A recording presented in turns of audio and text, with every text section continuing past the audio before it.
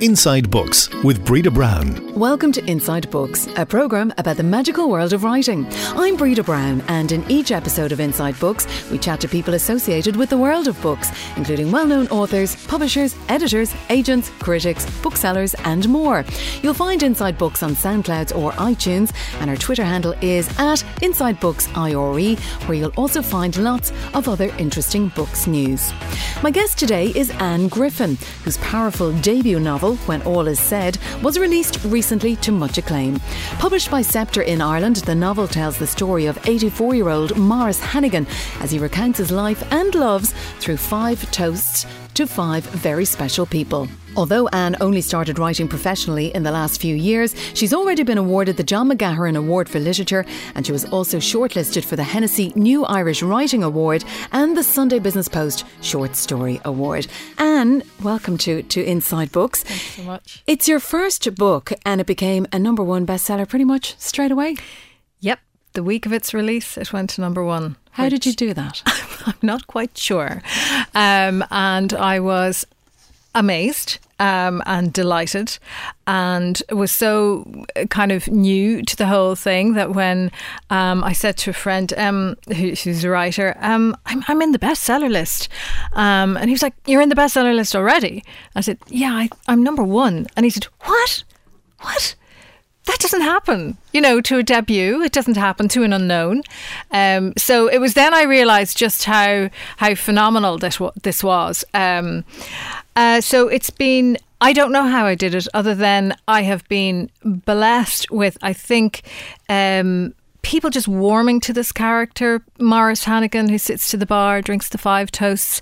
I think, he's a very, very flawed man. And I think somehow people are really quite drawn to that humanity of him.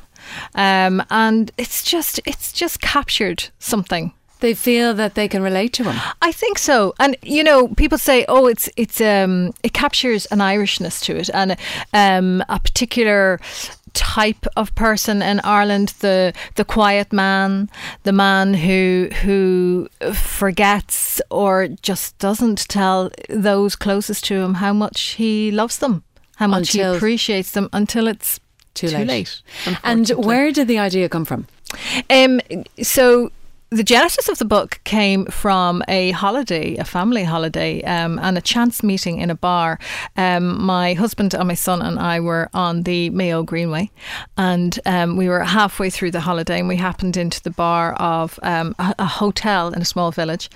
And there at the bar was a man. There was just one man in the whole bar. There was no one there at all, just him standing there with this pint, as if waiting for the next person to come in to have an old chat with. And sure enough, he came over and we started to talk.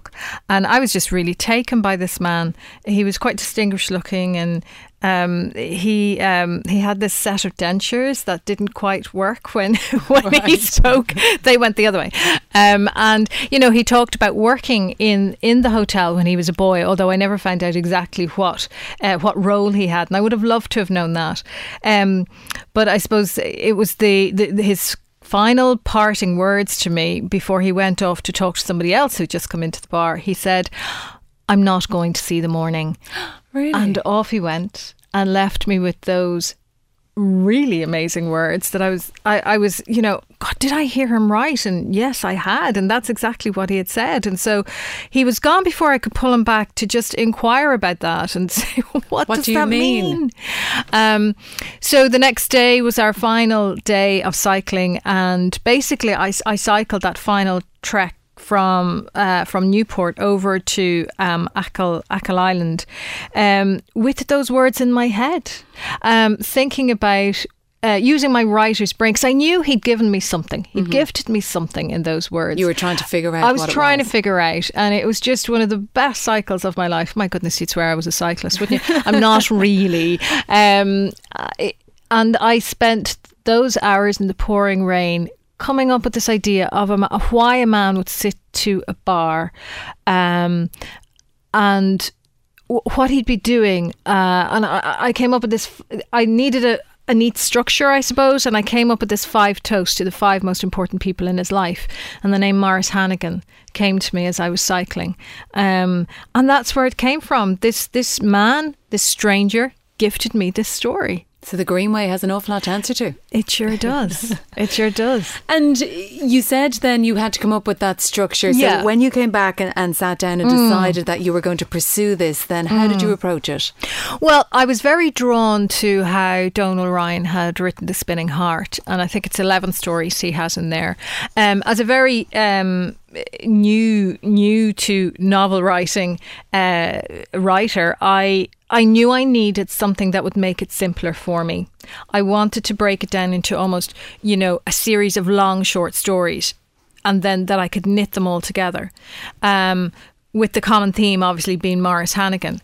And so that's what I did. I basically decided, it had to be a series of toasts to allow me that structure that would allow me easily write the book. Because to a new writer, because I'd only been writing at that point for just over a year and a bit, I needed to know I could get to 70,000 words. And so I think any writers out there who are thinking about writing or are in the middle of something, give yourself an easy structure. I'm not sure what that is, but allow yourself go in that manner. You might pull that structure away at the end of the day, the scaffolding of the book as such. But it was how I managed to write the 80,000 words that I did. And in fact, that structure stayed there because it was such a nice structure. And for readers, I think they really like this structure, how it works through the book. By having a structure then, did it make the task feel less daunting? Did that help? Totally. I mean, that's what I was looking for as a complete novice to novel writing. I had written 70,000 words before of a novel that I considered my homework. It was never going anywhere. It was simply to see, can I actually do this? So absolutely, by having that structure, I felt completely confident that I could do this. I had applied to go on the MA in UCD. So I was quite strategic in what I was doing around this novel. First of all, I put the structure in place.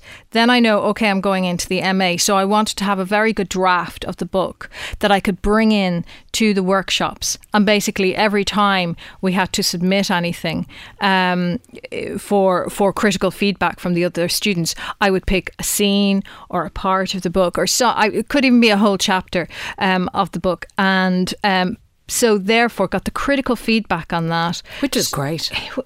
It's invaluable. Just brilliant. Absolutely invaluable.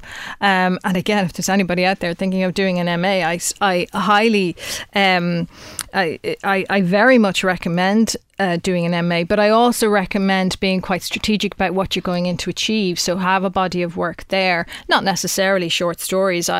People go in as poets, they go in with various writing projects that they want to do. So go in with something that by the end of that year, I want to have done this. And it gives you a purpose. It really worked for me. I have to say, it was absolutely brilliant. I knew exactly what I was at. And I remember one of the students when I came out, one of my fellow students, when I came out said, well, God, you came in with a novel. I'm not sure I would have done it that way. He was saying, I quite liked that I went in not quite knowing what I wanted to do.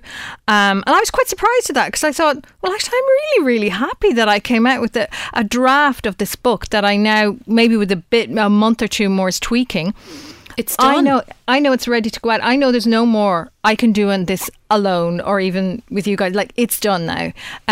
So I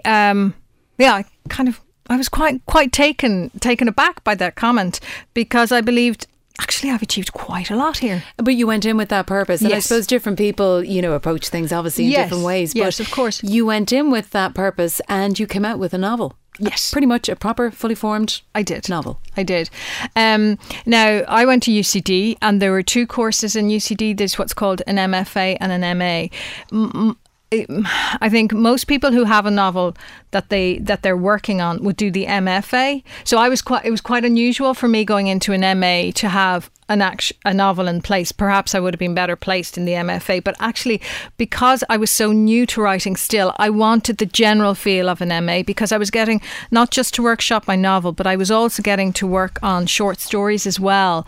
And in UCD there was a poetry module as well. And although I wasn't the best poet in the world, and poetry is not my thing, and I do apologise to all of the other students who had to listen to my poetry week in, week out, but all of that was really important. So I was quite happy to have been in the kind of more general MA than the MFA. And being exposed to different types of writing in different formats. Exactly. I mean, as I say, poetry wasn't my thing, but what poetry taught me was the importance of a sentence, the importance of what words are in a sentence, and getting a sentence sharp, getting a sentence to flow, getting out all of those additional words that are in there, just clogging it up, make it sharp, make it crisp.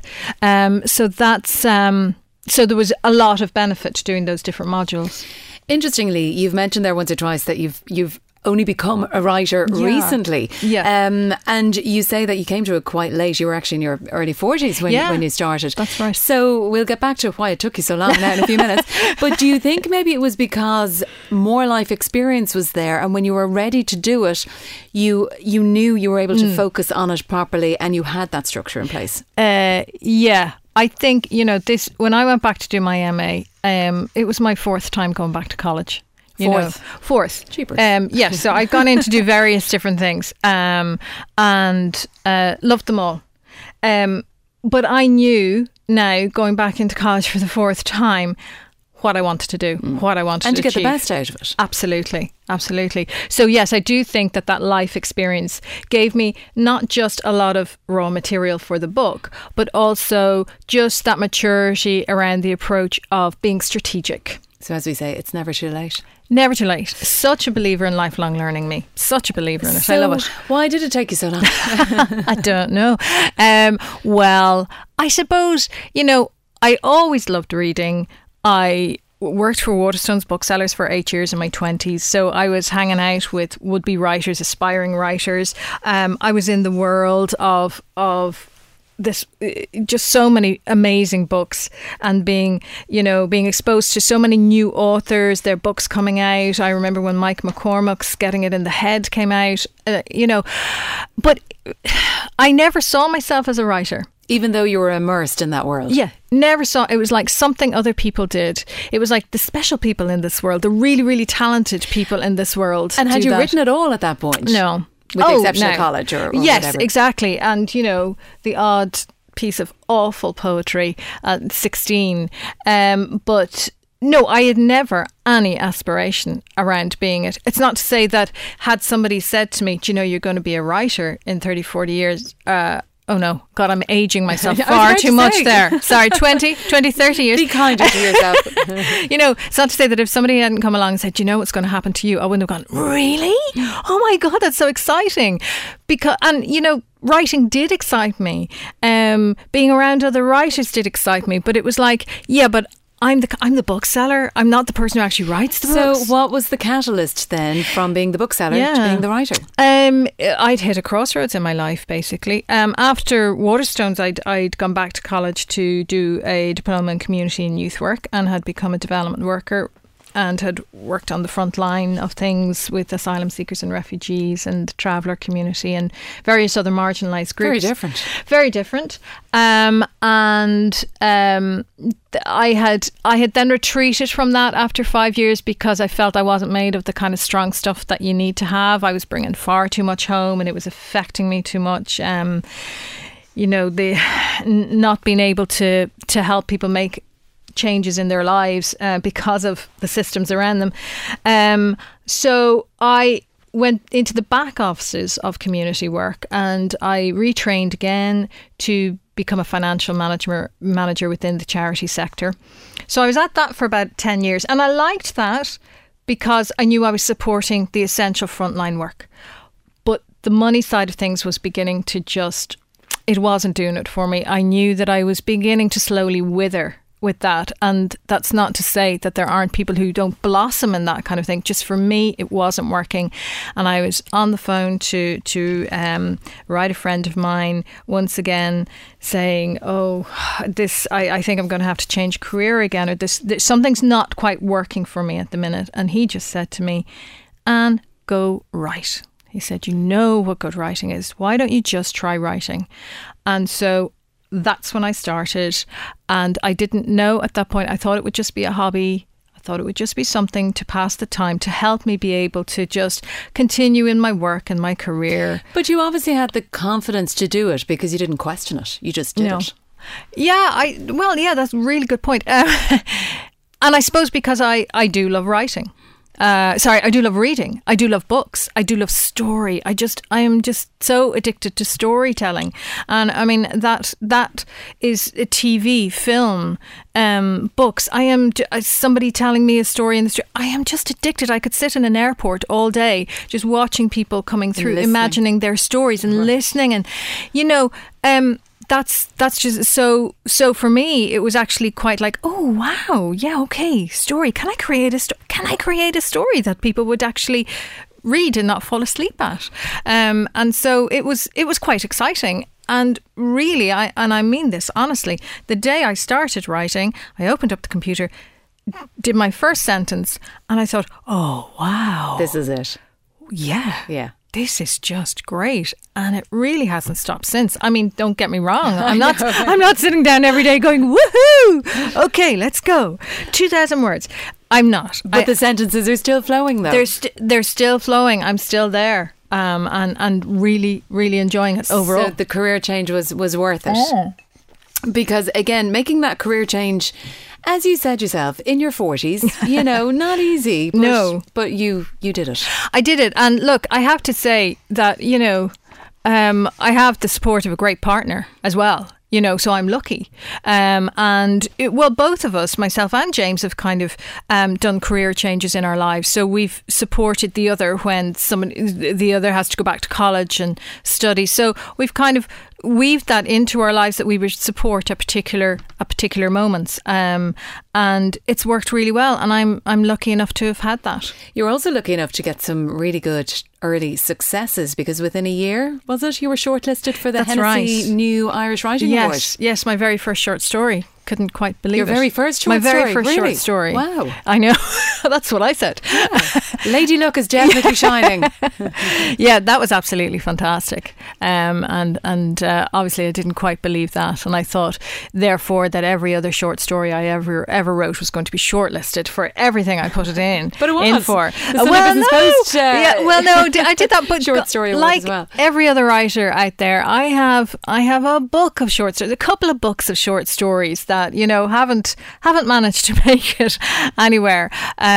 So yeah, I suppose I started out really well, and then I was kind of doing the MA and trying to write the book, and plugging away like everybody is, always submitting to journals and hoping to God they'll take you, and then dealing with the unbelievable amount of rejections that you get, that's the writer's life. It absolutely is. And you do get a thicker skin. I'm not saying it's ever thick enough that you're able to deal with the rejections, because rejections are just hard, but you get more used to them.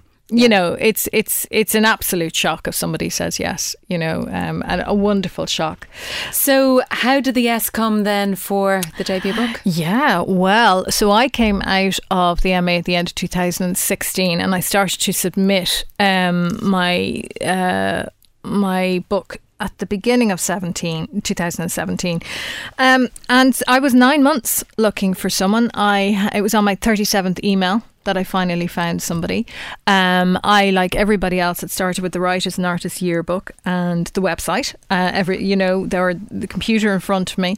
Started looking at all of those agents that who represented people that I liked, and also sent to all the Irish publishers, which is great, because in Ireland, you get to send directly to publishers, which you can't do in the UK.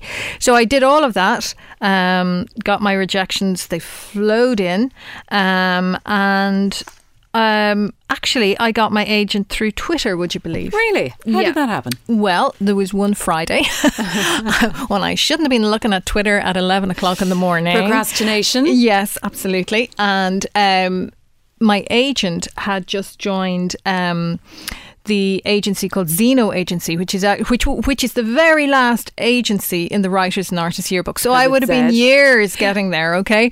But traditionally this agency are a sci-fi fantasy agency. So actually I possibly wouldn't have submitted to them at all. But she had come on board specifically because they were trying to expand the range of people that they represented. And somebody in Cork, and if ever I meet the woman, I have to say thank you, had retweeted the tweet from this agent, Louise Buckley, saying, "Hi, I'm open for submissions." And so I emailed her immediately, and within 10 minutes she was back saying... Really? Yes, very fast. She was back saying, "I really like the sound of this. Can you send me the full manuscript?" And she said, "Who's looking at it at the minute?" I thought, oh, everybody. Everybody, yes, yes. There were actually 2 agents looking at it who were showing particular interest. And she said, "Great, will you give me until Tuesday?" Yeah, okay. I'll give you years if you want.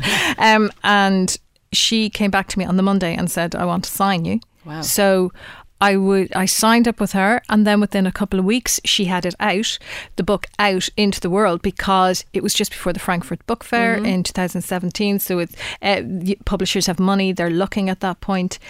And there was a 4-way bid before I knew it, and I was delighted that Sceptre was in there as well. And did you know there was a 4-way bid? Oh yeah, they will let you know who's interested. And the 4-way bid, it went on for, I don't know, a week or so. And were you sitting there at home biting your nails, waiting for the phone to ring all the time? A bit. Although part of me was like, "Oh, I don't want to know." No, you always want to know. I was just terrified. I kept saying to Louise, "Oh, Louise, what if they decide they don't want to, bid anymore?" And she was like, "Well, kind of that's what we want, Anne. We want to get to the person who really, really wants it." And it was Sceptre in the end, and I was so thrilled it was Sceptre. They are a great publisher, and David Mitchell is one of my favourite writers. Cloud Atlas, David Mitchell, so I was so thrilled it was them. And have they been great in terms of mentoring and just guiding you, especially as a debut author? So super. I mean, they have held my hand all the way along, and they've been really committed to the book. From the very start, I realised, wow, they are pushing big time on this book. They had a very early proof out.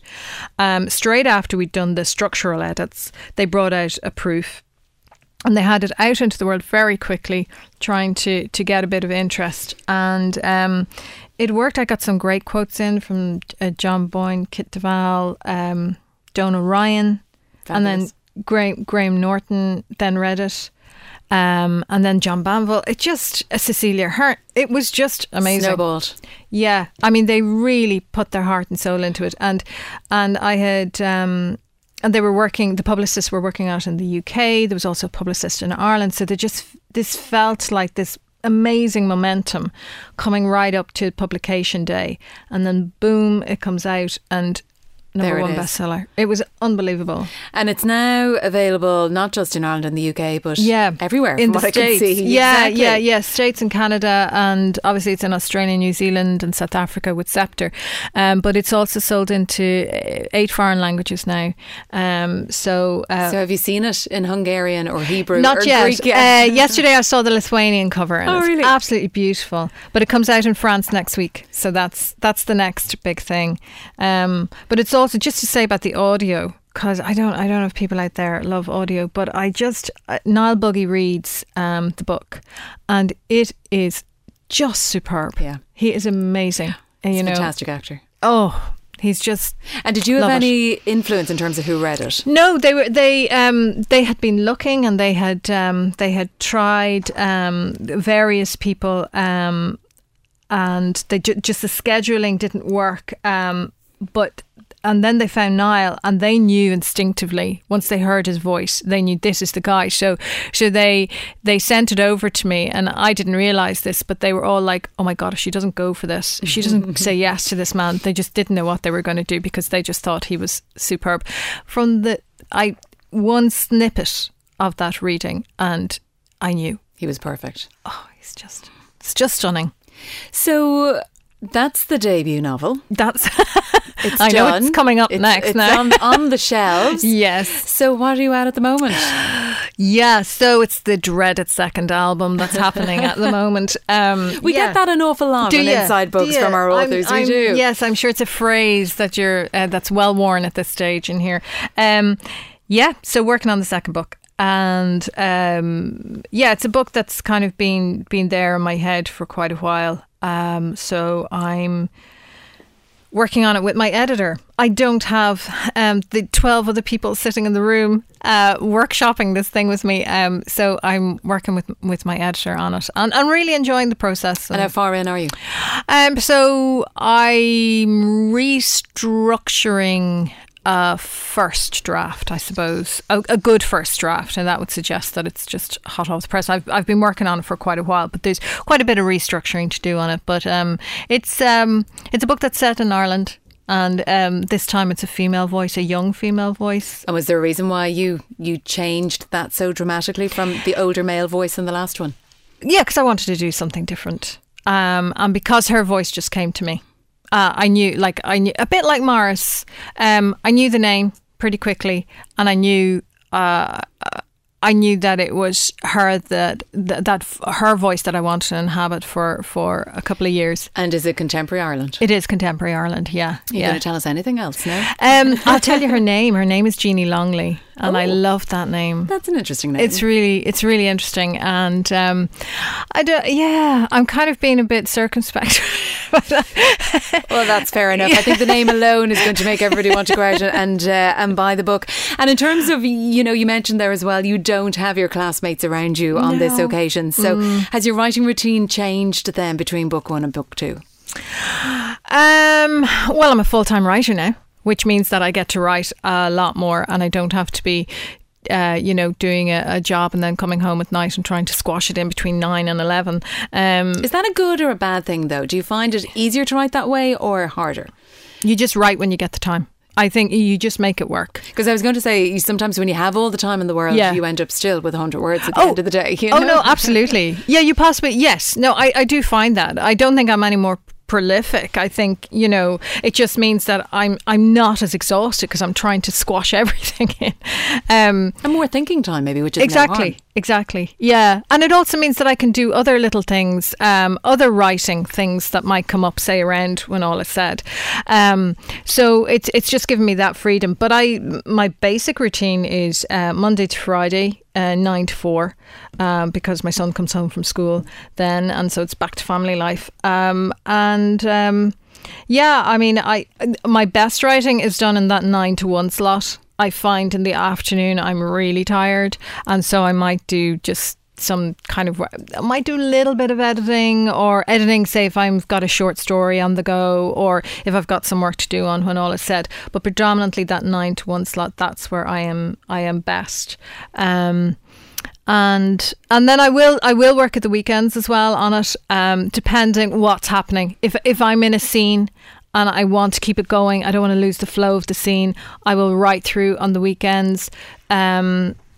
People may think that's weird that I wouldn't write on the weekends, but I like to kind of have a bit of family time, so I tend to try and keep Saturday and Sunday as free as possible. It's not always possible, and certainly at the minute when all is said, there's a lot of stuff going on with that stuff still happening at the moment. Well, Anne Griffin, thank you for joining us on Thank Inside Books, and you'll find Anne's latest book, When All Is Said, in your local bookshop now. Absolutely. The next episode of Inside Books will be out soon. Just keep an eye on our Twitter feed for details. The handle is @InsideBooksIRE, and if you want to hear other episodes, just search for us on SoundCloud or iTunes, and don't forget to leave us a rating or review. I'm Breda Brown. Until next time, keep reading.